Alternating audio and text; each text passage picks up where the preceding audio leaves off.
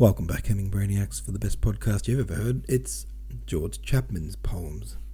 Was this a euphemism poem? Seemed a bit like a euphemism. Not even a very well-veiled euphemism, but a lot of these poems just seem to be about banging or the seasons. And I feel like this was kind of a bit of both.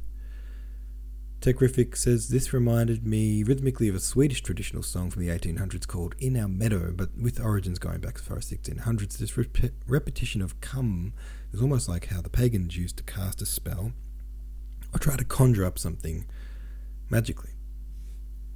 In the Swedish version, it's to do with nature and the fedunctity of summer, sex basically. But here the theme is a nuptial theme, harking back to the biblical story of the plough and the field imagery of lovemaking. It's an effort to elevate the act through poetry by perhaps combining old pagan ideas with Christian ones, a marriage of the pagan and the Christian traditions and perspective on fertility, ? Swim says the Mama Fishy says, my understanding is that euphemism as a literary device is used when writing about difficult subjects such as death, violence, or things that could generally be viewed as embarrassing. I guess consummation of a marriage could be considered an embarrassing subject. I would say this poem is allegorical, using battlefield imagery to stand in for consummation of the marriage. Yeah, that's kind of what I got.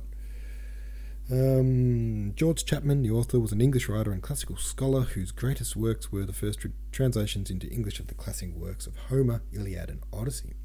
His poetry was not really appreciated in his lifetime, though some critics have suggested since that his sonnets were comparable to those written by Shakespeare. Chapman spent much of his long life fighting for money he's promised and trying to stay out of debtors' prisons. Sounds like a fun life. Well done, you, George Chapman.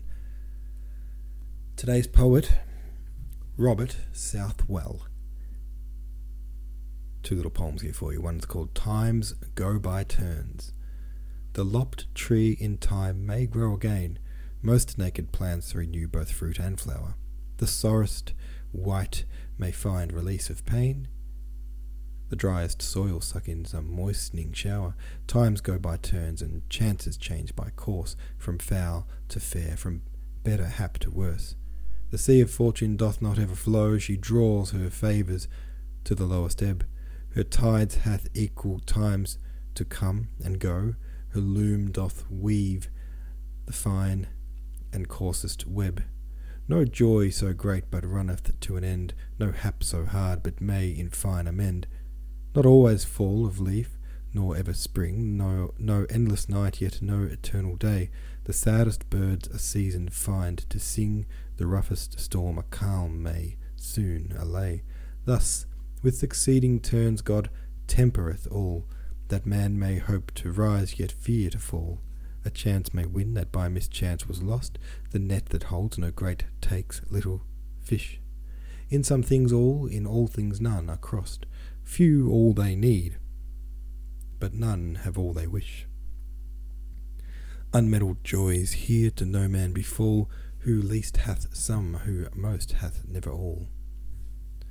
This one's called The Burning Babe.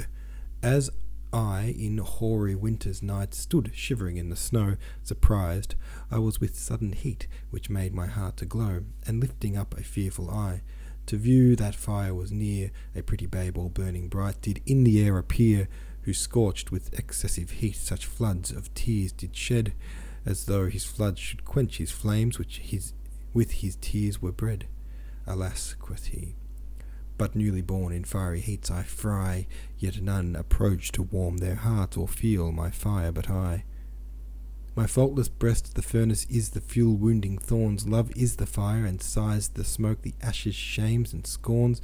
The fuel justice layeth on, and mercy blows the coals. The metal in this furnace wrought are men's defiled souls, for which as now I on fire I am, to work them to their good, so will I melt into a bath, to wash them in my blood.